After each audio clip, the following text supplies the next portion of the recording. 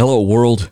I'm Roger Corville, and this is For the Hope's Daily Audio Bible, where we read through the Scriptures conversationally, talk about the truth claims of Christianity, and learn to fall more in love with Jesus and the people in His world.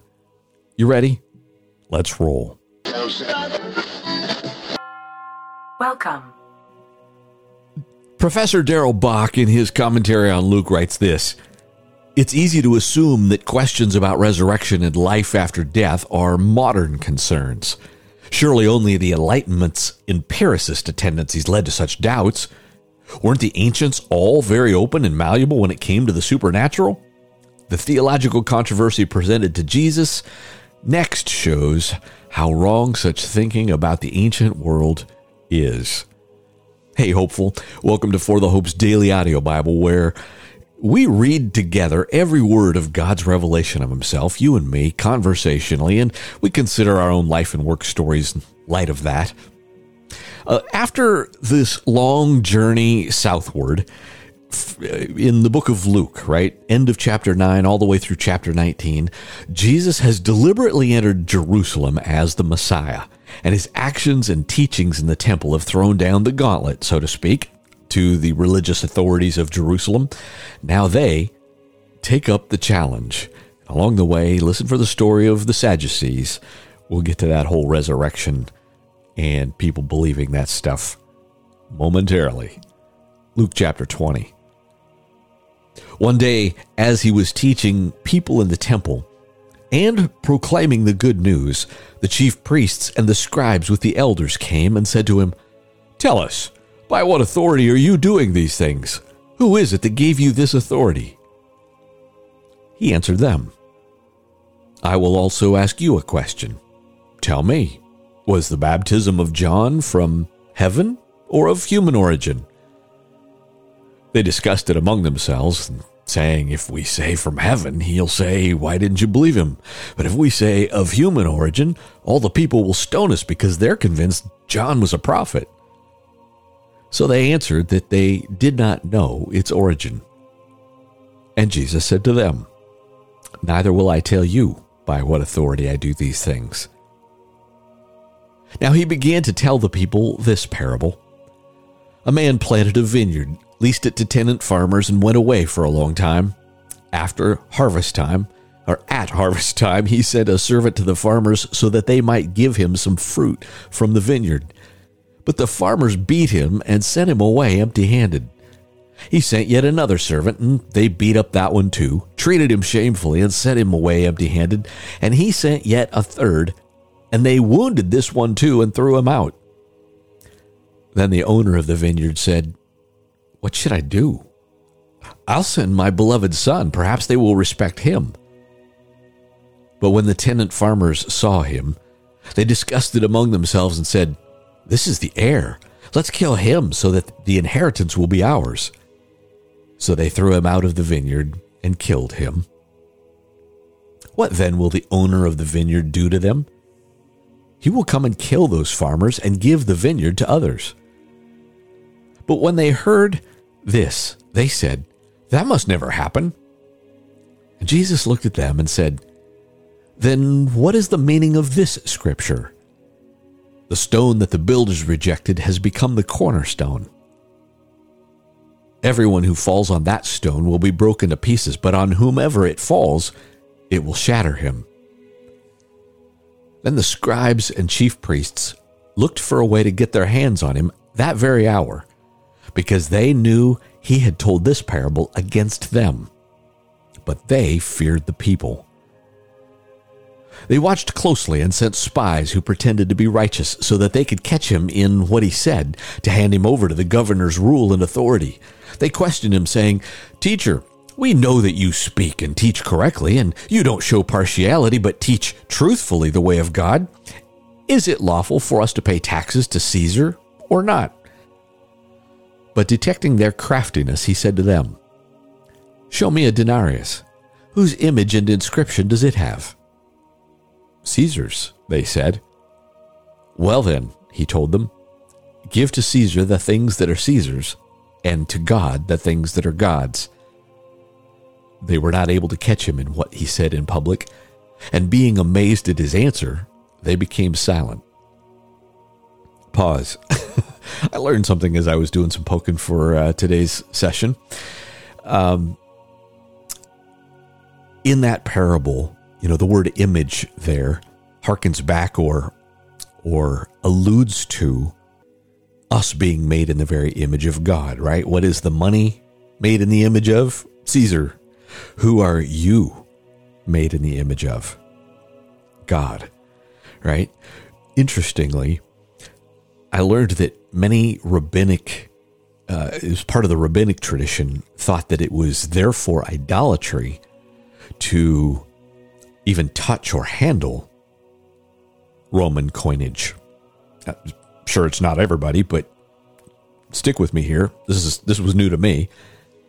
Interestingly, then Jesus' question to them, show me a denarius, actually then showed them up to be having one on their person. They were carrying one. Jesus, I love you, buddy. You're so awesome. All right, friends, here is the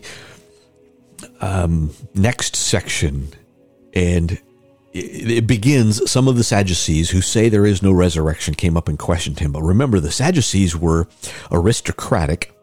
Broadly speaking, they were like hyper-conservative in the sense that, theologically, in the sense that they only ascribed to the Pentateuch, right? The first 5 books of the Bible, what you and I have been reading, Genesis through Deuteronomy.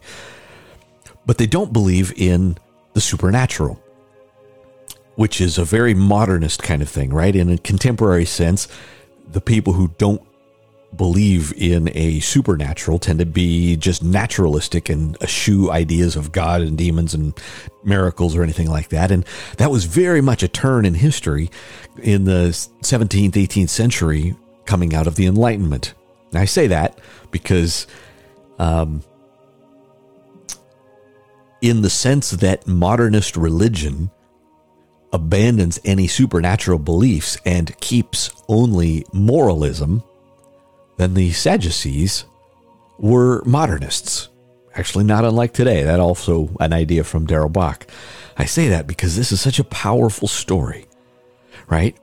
I'm going to be really careful here because we don't talk politics here, but very broadly speaking, the evolution of liberalism, which has evolved quite a lot from the original sense of what liberalism was to what contemporary liberalism is politically, which is different than theologically, though there are some relations. But very broadly speaking, when people chip away at the Bible, it tends to be at the supernatural. Oh, Jonah didn't get swallowed by a whale. That's just an allegory. You with me? Nobody throws out, even in the church, people don't just throw out the Bible wholesale to begin with. What they do is they start chipping away and going, oh, well, they didn't really mean that that's what the Bible said about sexuality or whatever. You with me? So that's kind of the context of the Sadducees here, right? They're wealthy. They aren't very religious, at least not in the sense of having a heart truly devoted to God. And now we pick back up in Luke chapter 20. I don't normally do that level of commentary in the middle, but it just sets up this really well. And more importantly, there's some really deep stuff here. Luke 20, picking up in verse 27. Some of the Sadducees who say there is no resurrection came up and questioned him. Teacher, Moses wrote for us that if a man's brother has a wife and dies childless, his brother should take the wife and produce offspring for his brother. Now there were 7 brothers. The first took the wife and died without children. Also the second and the third took her. In the same way, all 7 died and left her no children. Finally, the woman died too. In the resurrection, therefore, whose wife will the woman be? For all 7 had married her. All right, pause before Jesus answers.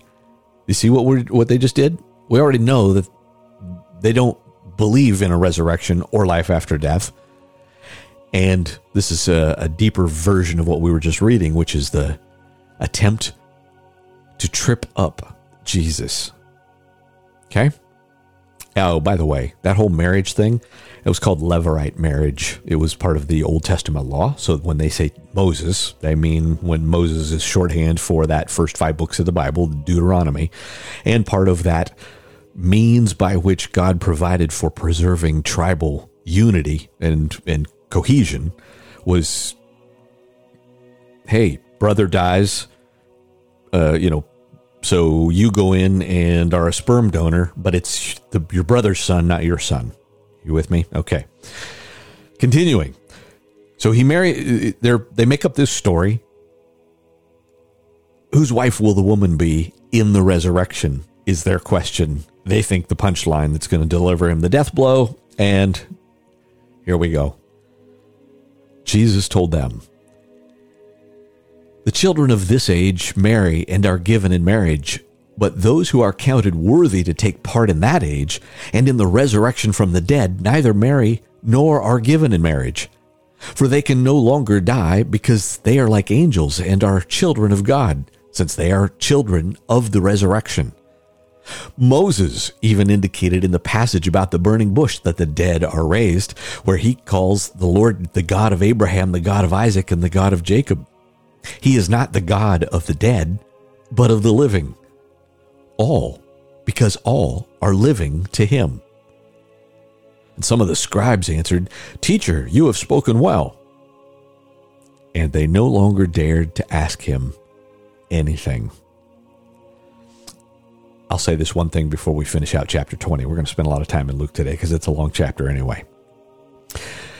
Elsewhere in that narrative in the other Gospels, it actually goes on to point out that Jesus said, "You don't know your scripture or the power of God," right? And that actually, my friends, is a killer point for us to remember, right? Whether it's somebody outside the church or even somebody inside the church, you're talking about the God who created the entire cosmos. And if you really believed that, well, then couldn't he raise somebody from the dead or cause a virgin birth or something of that nature? And that's the power of God. But more importantly, or as importantly, what Jesus does is he affirms the truthfulness of the original 5 books of the Bible. And elsewhere, he affirms the divine inspiration and authority of all of the Old Testament. But importantly, he actually goes back to them and beats them over the head with their own Bible, going, "You don't even believe your own Bible." So there you go. That is a lot more commentary than you can tell I read too many commentaries before we kicked things off. All right, we're going to read. Then he said to them, "How can they say that the Messiah is the son of David? For David himself says in the book of Psalms, 'The Lord declared to my Lord, sit at my right hand until I make your enemies your footstool.' David calls him Lord. How then can the Messiah be his son?" While all the people were listening, he said to his disciples, "Beware of the scribes who want to go around in long robes and who love greetings in the marketplaces, the best seats in the synagogues, and the places of honor at banquets. They devour widows' houses and say long prayers just for show. These will receive the harsher judgment." All right, my friends, that is a long chapter 20 and way too much of Roger, given this is first and foremost a Bible reading program, not a Bible teaching program. Doesn't mean I don't love to teach the Bible, or probably what it demonstrates is that I love teaching Bible too much. Did you catch that very last line? These will receive the harsher judgment. It's really, really, really important. I don't remember the guy's name, but there was a major, really popular Foursquare pastor who recently parted ways with the denomination over something that really indicates he's going the wrong way theologically. Good news is, congratulations to the Foursquare folks for upholding doctrinal integrity. But that's the kind of thing we're talking about. Here's this popular pastor who now begins leading people astray. These will receive the harsher judgment, according to Jesus' own words. All right, turning back to our Old Testament segment, we're going to knock out one chapter of Deuteronomy, chapter 18, provisions for the Levites. The Levitical priests, the whole tribe of Levi, will have no portion or inheritance with Israel. They will eat the Lord's food offerings. That is their inheritance. Although Levi has no inheritance among his brothers, the Lord is his inheritance, as he promised him. This is the priest's share from the people who offer a sacrifice, whether it's an ox, sheep, or goat. Priests are to be given the shoulder, jaws, and stomach. You are to give him the first fruits of your grain, new wine, and fresh oil, and the first sheared wool of your flock. For the Lord your God has chosen him and his sons from all your tribes to stand and minister in his name from now on. When a Levite leaves one of your towns in Israel, where he was staying, and wants to go to the place the Lord chooses, he may serve in the name of the Lord his God, like all his fellow Levites who minister there in the presence of the Lord. They will eat equal portions besides what he has received from the sale of the family estate. Next section, occultic practices versus prophetic revelation. My friends, how do you know? Here's a question for you. How do you know if a prophet is truly giving you the words of God? Well, I'm glad you asked. Here we go. When you enter the land the Lord your God is giving you, do not imitate the detestable customs of those nations. No one among you is to sacrifice his son or daughter in the fire, practice divination, tell fortunes, interpret omens, practice sorcery, cast spells, consult a medium or a spiritist, or inquire of the dead. Everyone who does these acts is detestable to the Lord, and the Lord your God is driving out the nations before you because of these detestable acts. You must be blameless before the Lord your God. Though these nations you are about to drive out listen to fortune tellers and diviners, the Lord your God has not permitted you to do this. The Lord your God will raise up for you a prophet like me from among your own brothers. Listen to this, my friends. This is in Acts chapter 7. Stephen explicitly affirms a couple of the lines in this next section here as pointing to Jesus, right? This is Jesus, the new Moses. Continuing, the Lord your God will raise up for you a prophet like me from among your own brothers. You must listen to him. This is what you requested from the Lord your God at Horeb on the day of the assembly, when you said, let us not continue to hear the voice of the Lord our God or see this great fire any longer, so that we will not die. And then the Lord said to me, they have spoken well. I will raise up for them a prophet like you from among their brothers. I will put my words in his mouth. He will tell them everything I commanded him. I will hold accountable whoever does not listen to my words that he speaks in my name. But the prophet who presumes to speak a message in my name that I have not commanded him to speak, or who speaks in the name of other gods, that prophet must die. You may say to yourself, how can we recognize a message the Lord has not spoken? When a prophet speaks in the Lord's name and the message does not come true or is not fulfilled, that is a message the Lord has not spoken. The prophet has spoken it presumptuously. Do not be afraid of him. Deuteronomy chapter 18. And if I remember right, my friends, I think Deuteronomy was the Pentateuch book that Jesus quoted more than anyone else, or more than any other. All right. Our wisdom segment today is a little bit out of Proverbs chapter 15, picking up in verse 30. Bright eyes cheer the heart. Good news strengthens the bones. The one who listens to life-giving rebukes will be at home among the wise. Anyone who ignores discipline despises himself, but whoever listens to correction acquires good sense. The fear of the Lord is what wisdom teaches, and humility comes before honor. The reflections of the heart belong to mankind, but the answer of the tongue is from the Lord. All a person's ways seem right to him, but the Lord weighs motives. I think that's a great place to leave it, my friends. All a person's ways seem right to him, but the Lord weighs motives. Lord God, I would imagine that none of us can stand, and I particularly cannot stand before a perfect and holy God and have you weigh my motives. Lord, I pray that if there's anything that I say here today or ever that is off topic or out of bounds, Lord, that you would, in your grace, just strike it from the memories of those listening. But Lord, whatever truth here is to be known, would you impress it on the hearts of the person listening right now? Would you help this sink deeply? Lord, help us to walk in the humility that is befitting honoring you. I love you, my friends. Amen. Amen.